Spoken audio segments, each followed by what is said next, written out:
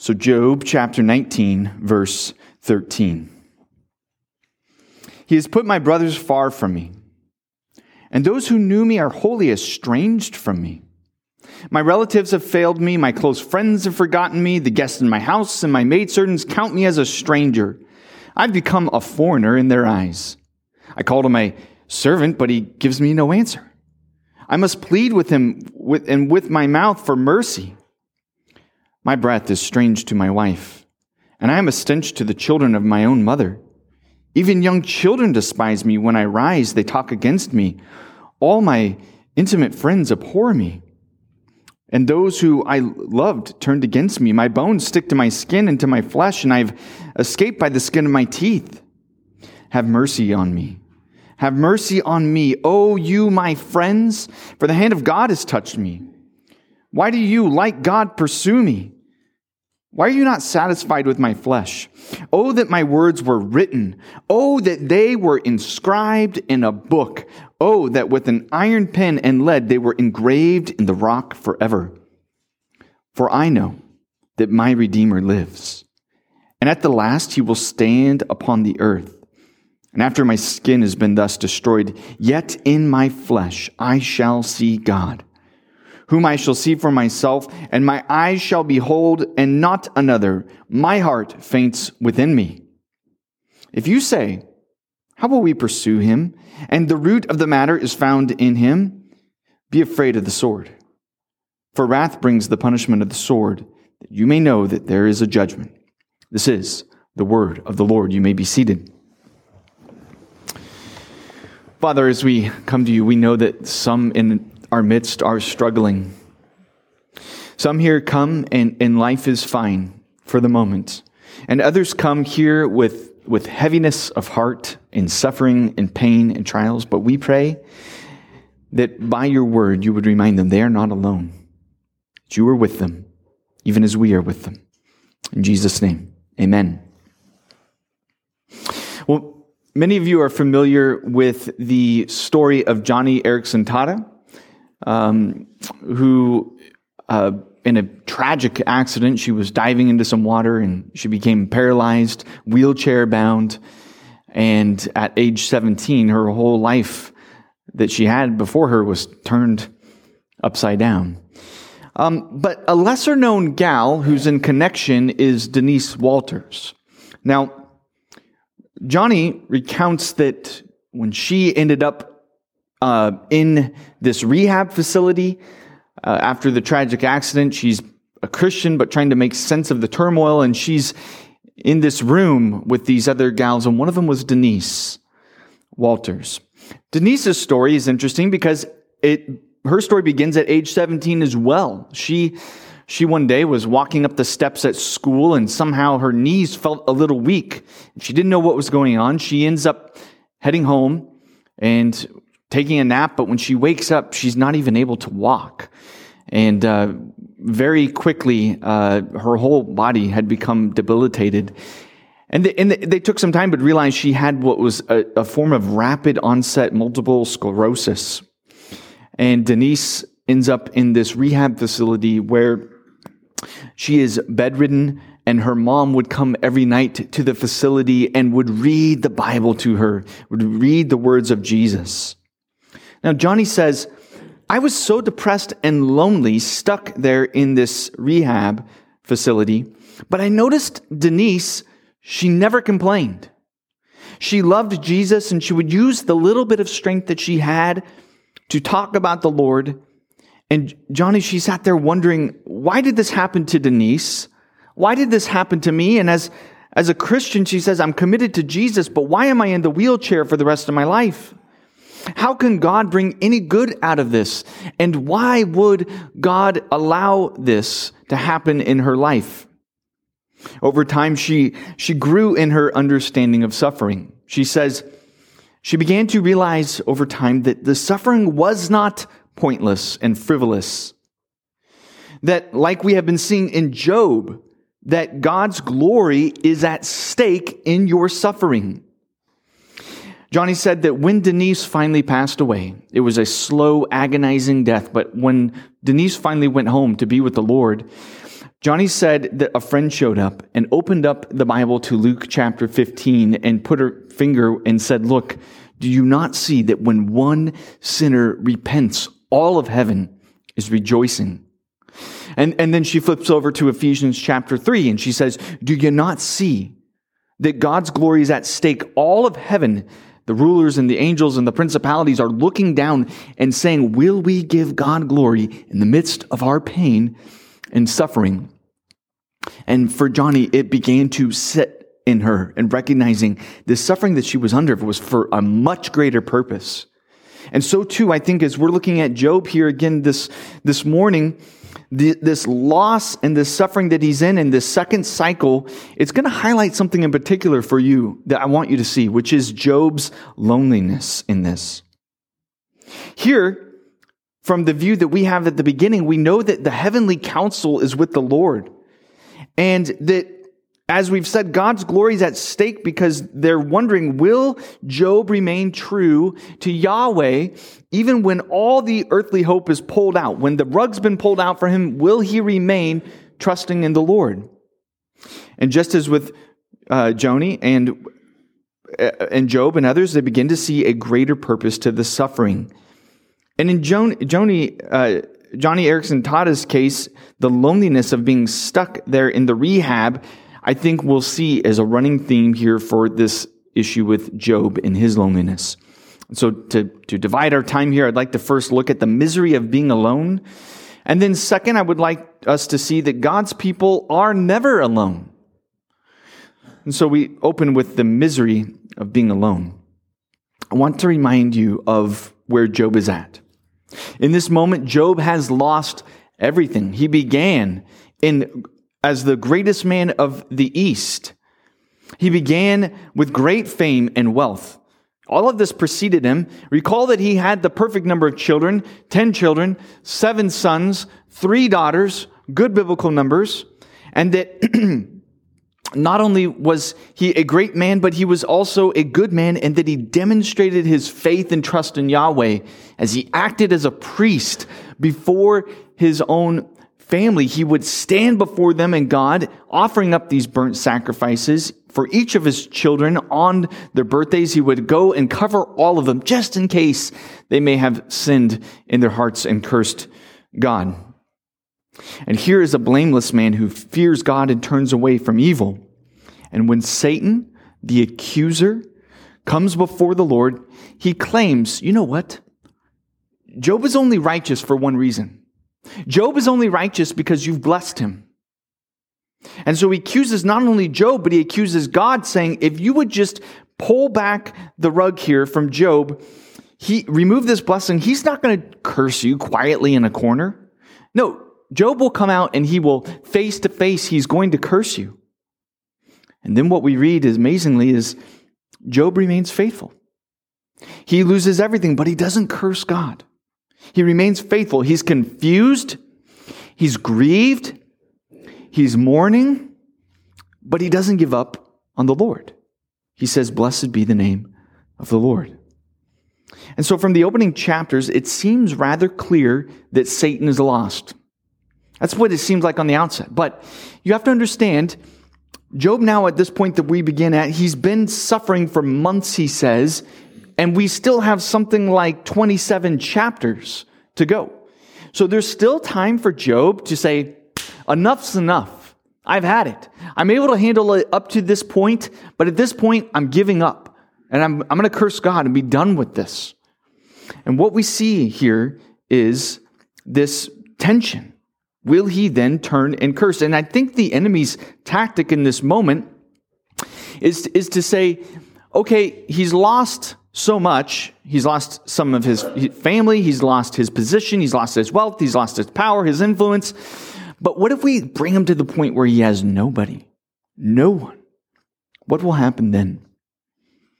You know, in a boxing match, it's interesting. In the first round of a boxing match, the opponents that come out, they have a lot of energy and they're kind of going back and forth very quickly.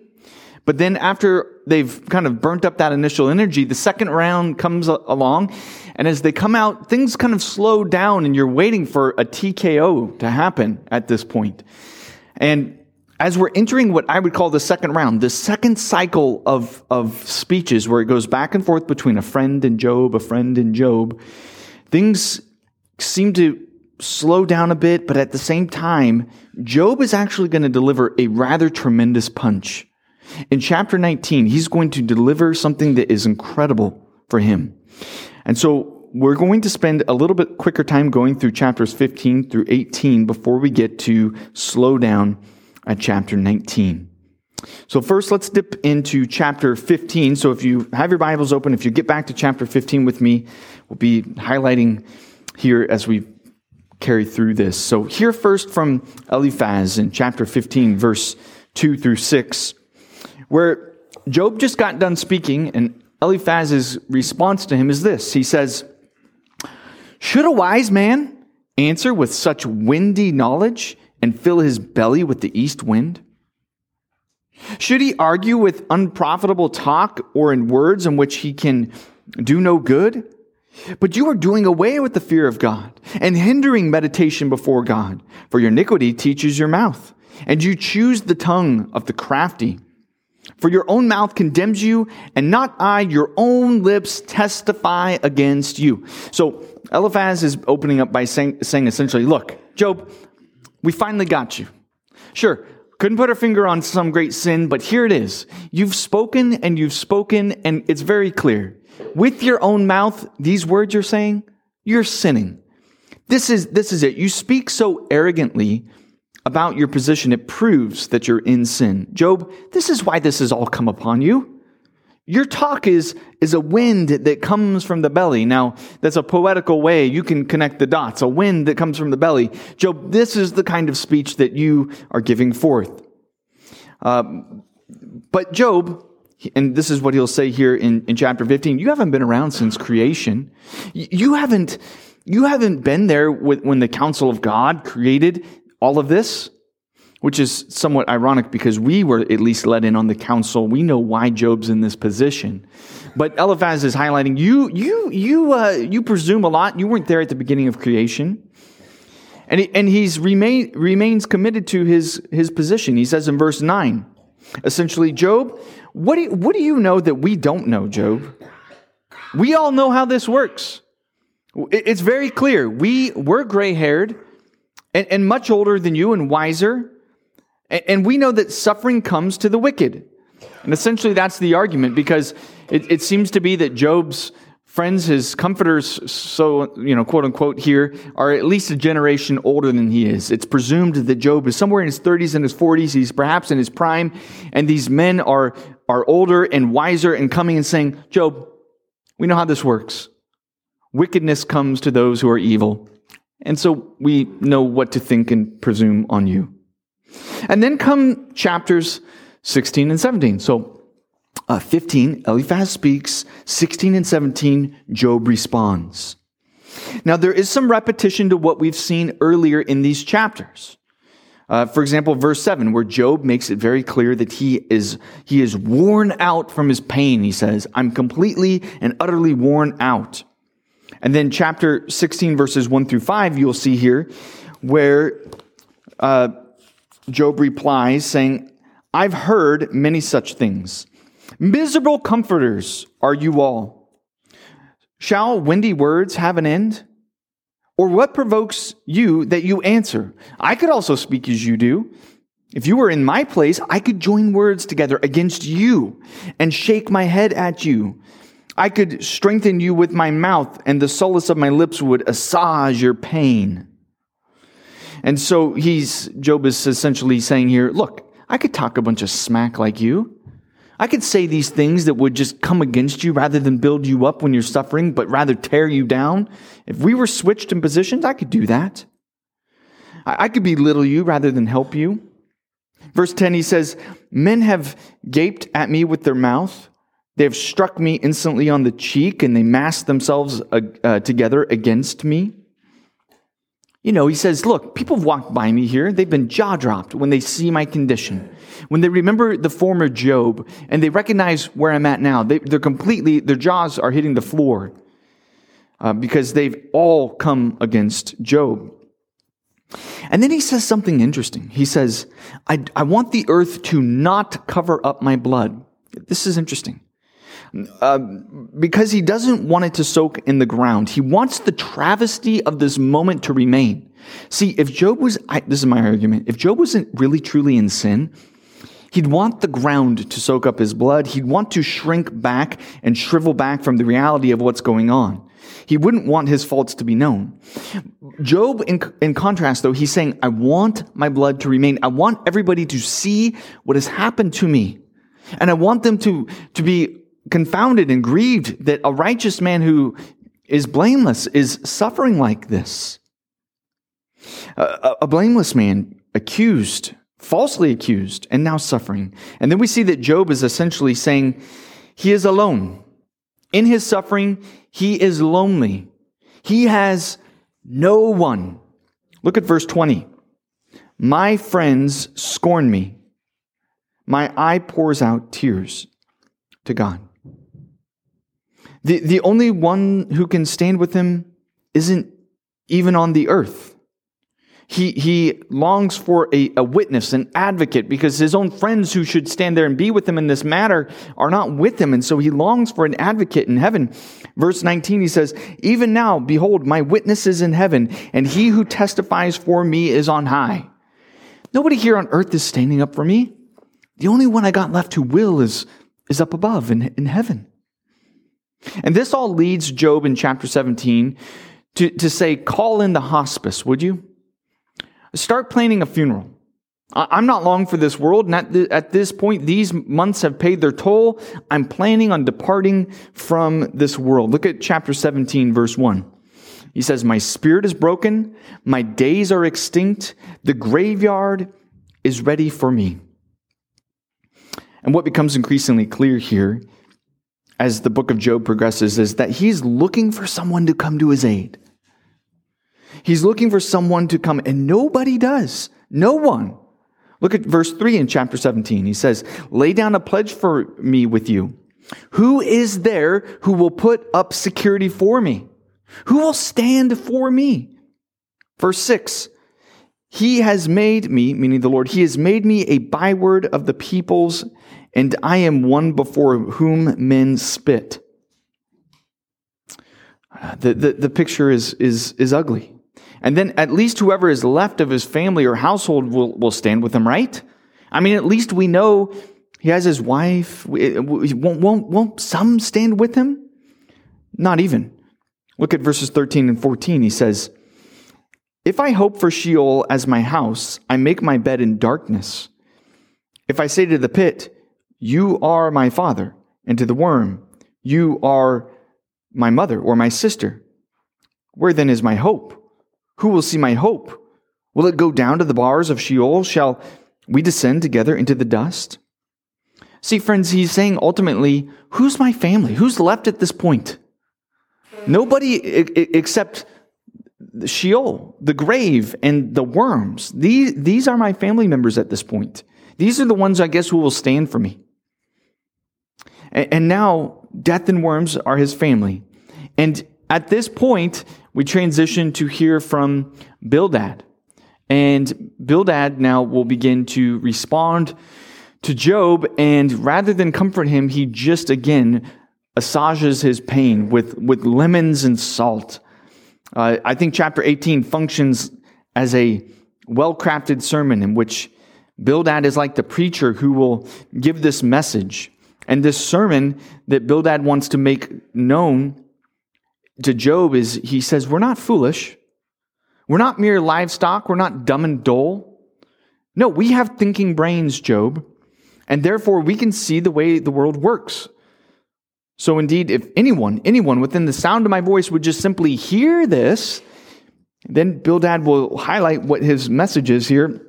See verse 5 of chapter 18. He says, indeed, the light of the wicked is put out, and the flame of his fire does not shine. The light is dark in his tent, and his lamp above him is put out. So Bildad here, he's giving a bit of a, you could say it's a sermon on hell. And he's almost giving this hellfire and brimstone message saying, hell is darkness. And it's a trap that one gets entangled in, and your feet kind of get tangled up into it, and then you fall into it headlong. Look at verse 13 through 15, where he says, it consumes the parts of his skin. The firstborn of death consumes his limbs. He's torn from the tent in which he trusted and is brought to the king of terrors. In his tent dwells that which is none of his. Sulfur is scattered over his habitation. And so you just kind of get this hellfire and brimstone sort of imagery that he's bringing to mind here. This depiction of hell, suggesting that being that Job's already got 1 foot in the grave, that he should be aware. Job, you're about to just fall headlong into this pit of hell. You're about to be entangled in all of this. Then look down at the last verse here in verse 21. He says, surely such are the dwellings of the unrighteous. Such is the place of him who knows not God. Now it's interesting because nowhere is Bildad speaking Job's name right here. But he's kind of just saying, I'm not saying anything. I'm just saying. You want to know the truth of it. The wicked are going to inherit this hell. So I'm not saying anything, Job. I'm just saying. We all know those kinds of people who tend to speak, somewhat passive aggressively. And here, Bildad speaks this way. And one commentator, he says, the denial here of grace is so evident. Through each of these friends as they respond, there's just no grace. And the commentator says that when grace is absent, it always gives way to cruelty. Isn't that true? Where grace is absent, cruelty always sweeps in. And this is the case for Job as he hears them speak. Now, before we delve into chapter 19, I'd like to just briefly highlight chapters 20 and 21, and then we'll come back to 19. So literally, in just a couple sentences here, I'm just summarizing. Chapter 20, where Zophar speaks, he will respond to Job, and he's going to essentially say, you're wicked, and you're getting what the wicked man deserves. Okay? So it's a repeated message, a repeated theme. Chapter 21, where Job responds, he says, go ahead. Mock on, keep up the insults, and keep ignoring what I'm trying to communicate to you, which is I'm blameless in this matter. And so it's a repeated, and that brings us to the very end of the cycle. But I want to slow down at chapter 19 with you. We come to what for many is the highlight of this entire book is chapter 19, in which we catch nobody's left with Job. Even those we might suppose that are with him, they're not. So look at chapter 19 first at verses 1 through 4, where we see Job answered and said, how long will you torment me and break me in pieces with words? These 10 times you've cast reproach upon me, and are you not ashamed to wrong me? And even if it be true that I have erred, my error remains with myself. That is to say, okay, you guys have looked at my life, and you know my business affairs, you know the way I've lived, and you clearly see that I've not sinned in some great way. So if I have erred, I would be the only one at this point who truly knows it. So I would have to be the one to come out and say, enough's enough. Let me air out my sin and confess and repent. But he says it would have to remain with me. So at this point, I'm telling you, there's nothing left. I am who I am. It's what I've been trying to communicate. I have no great sin. And because Job at this point makes it clear just how much he's been abandoned, nobody remains with him. So verses 9 through 12, he highlights it seems as if the Lord is not with him. The Lord has been against him. Verse 13, his brothers are now estranged from him. Verse 14, his relatives are gone and his friends have forgotten him. Verse 15, even his servants who used to work for him treat him like a stranger. Verse 17, even his own wife now looks at him as though he is a once long forgotten acquaintance. You see that language where he says, my breath is strange to my wife? It's a poetic way of saying, who are you? I don't even know you anymore. She no longer knows him.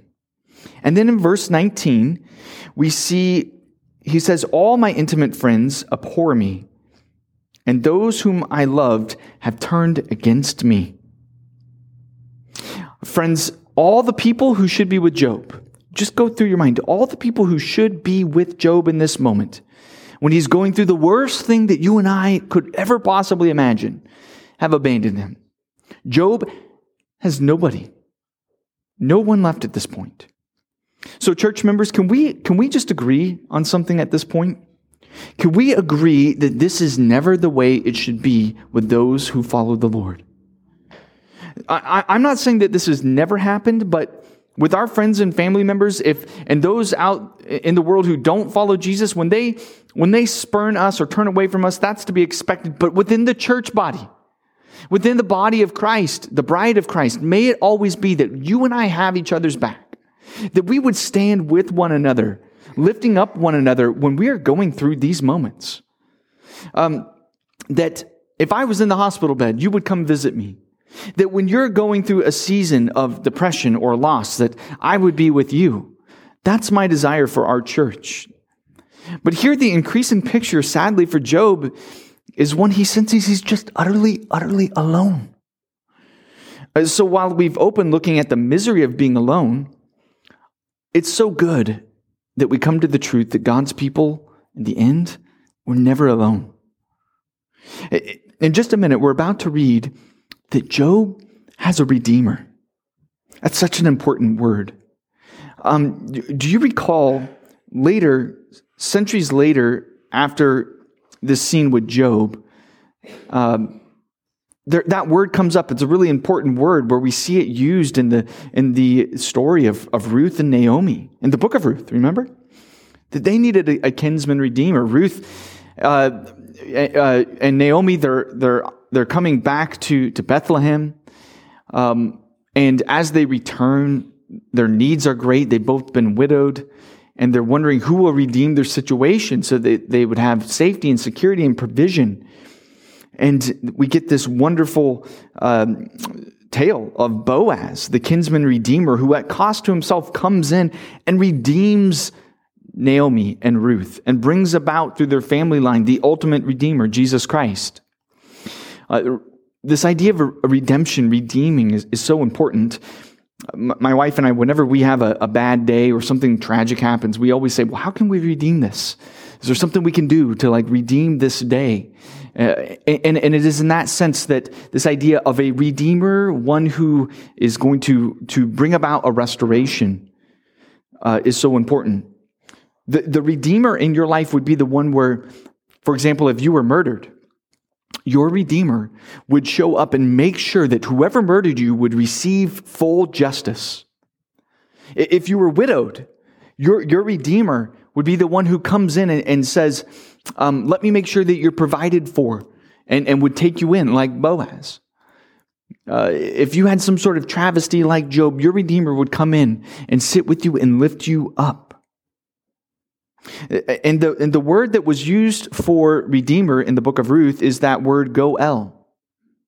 And long before the book of Ruth was written, the first place I think we find in the timeline of Scripture the word goel is here in Job chapter 19. That over a millennia before Christ and centuries before Ruth, here we read that Job says, I need a goel. I need a redeemer. And he doesn't just wish. He doesn't say, I would like a redeemer. He says, in faith, I have a redeemer. Look at 23 through 27. Oh, that my words were written. Oh, that they were inscribed in a book. Oh, that with an iron pen and lead, that they were engraved in the rock forever.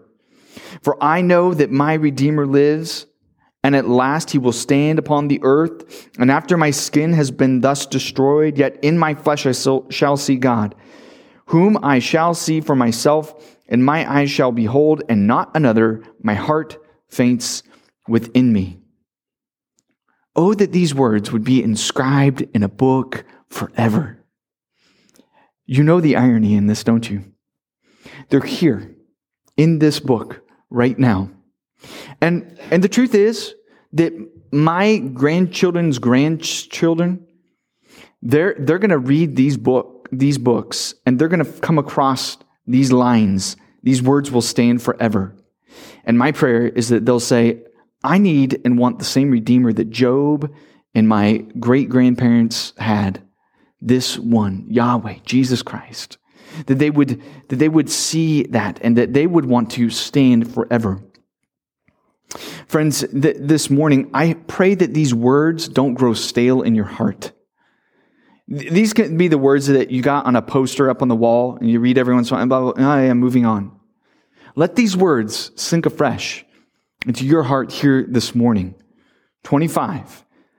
For I know that my Redeemer lives, and at last he will stand upon the earth.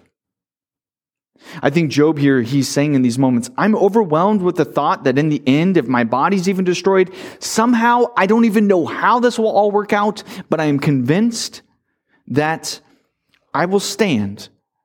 Somehow, my flesh might be destroyed, but I'm going to stand and I will see my Redeemer. I will stand with him face to face. I'm not sure how all this will work out, but he will deliver me from this injustice. The one who will make everything miserable come untrue. The one who will deliver me into his kingdom filled with joy forever. And even though I die, I have a Redeemer who won't die.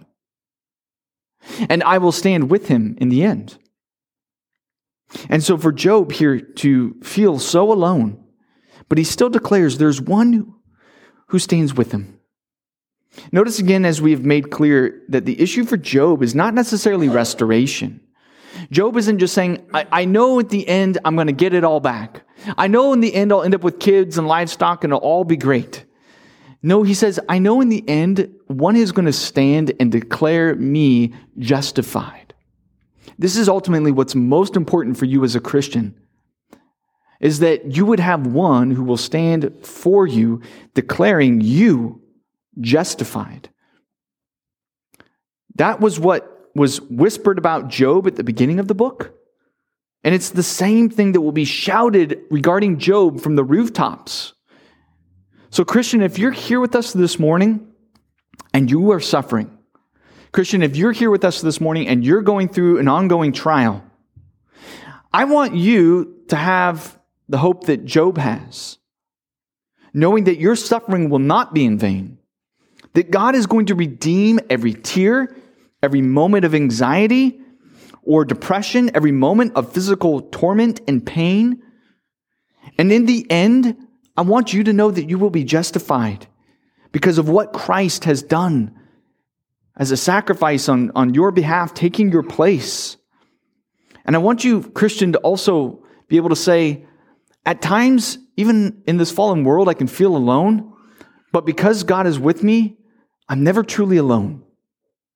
That you, like Job, may say, I have nobody left, but that you may also say, I know that there is one who remains, who does live, who stands in my corner, Jesus, the blameless one.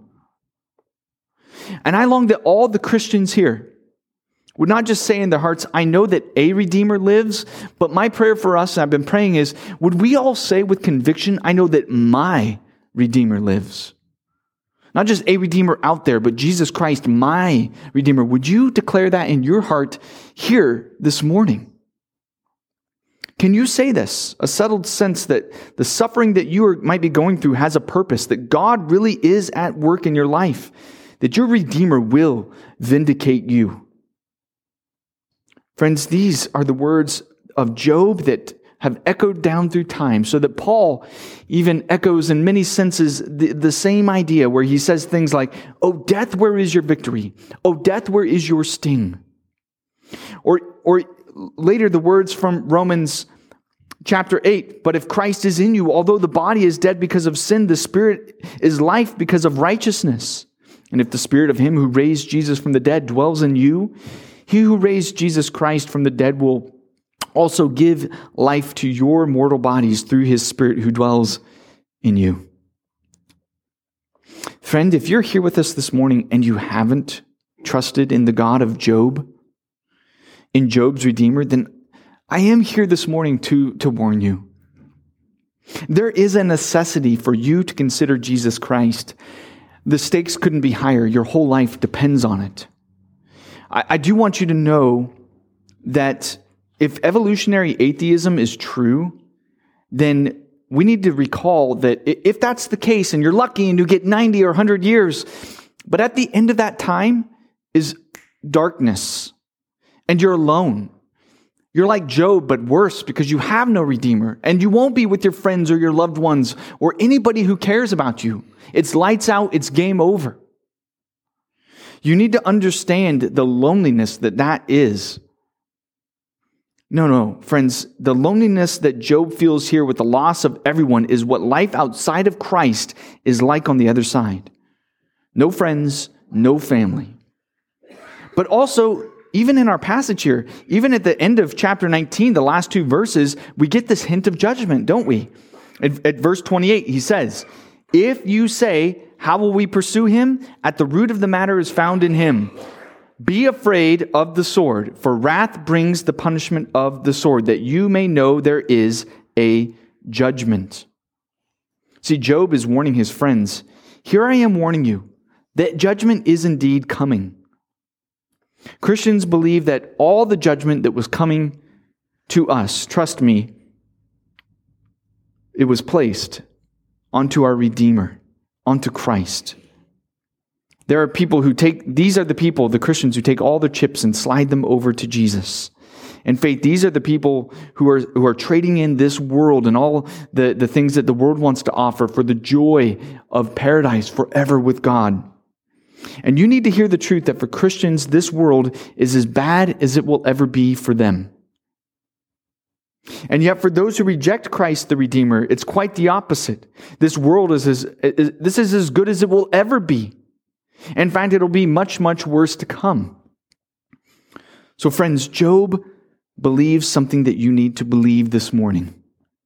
"For I know that my Redeemer lives, and at the last he will stand upon the earth, and that after my skin has been thus destroyed, yet in my flesh I shall see God." These are the words of confidence and words of life for Job.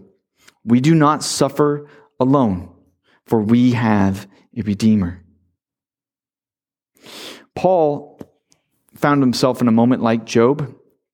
Paul says, I have a Redeemer. And Paul will say, all of this suffering and redemption, it's just like Job, it's for God's glory. Listen to 2 Timothy chapter 4, verse 16, where he says, "At first, my first defense, no one came to stand by me. All deserted me. May it not be charged against them. But the Lord stood by me and strengthened me, so that through me the message might be fully proclaimed, and all the Gentiles might hear it. So I was rescued from the lion's mouth, and the Lord will rescue me from every evil deed and bring me safely into his heavenly kingdom. To him be the glory forever and ever. Amen." Friends, Paul has an understanding. He's not speaking about being rescued necessarily from death. He's saying the evil that death could bring. I will be rescued because I have a Redeemer, and in the end, my Redeemer will rescue me, and it will all be for God's glory. What's at stake for Paul? God's glory. Is Paul alone? No. What's at stake for you? God's glory. Are you alone? No. I think we'll end it there. Would you pray with me? Father, we pray that you would forgive us of our sin, that you would redeem us from the pit. Lord, let it be said of us what was true of Job, that we were upright and blameless, and where we faltered in faith, we trusted in your Son to rescue us and to stand in our stead. And Lord, we long for that day when we are with you face to face. Lord, the last pages of our Bible speak of that so clearly. We will worship in joy, knowing that it was all for your glory, and that no suffering was in vain. No suffering was pointless. But it was all to lift up your name and make you known. Give us eyes to see that, even now we ask. In Jesus' name, amen.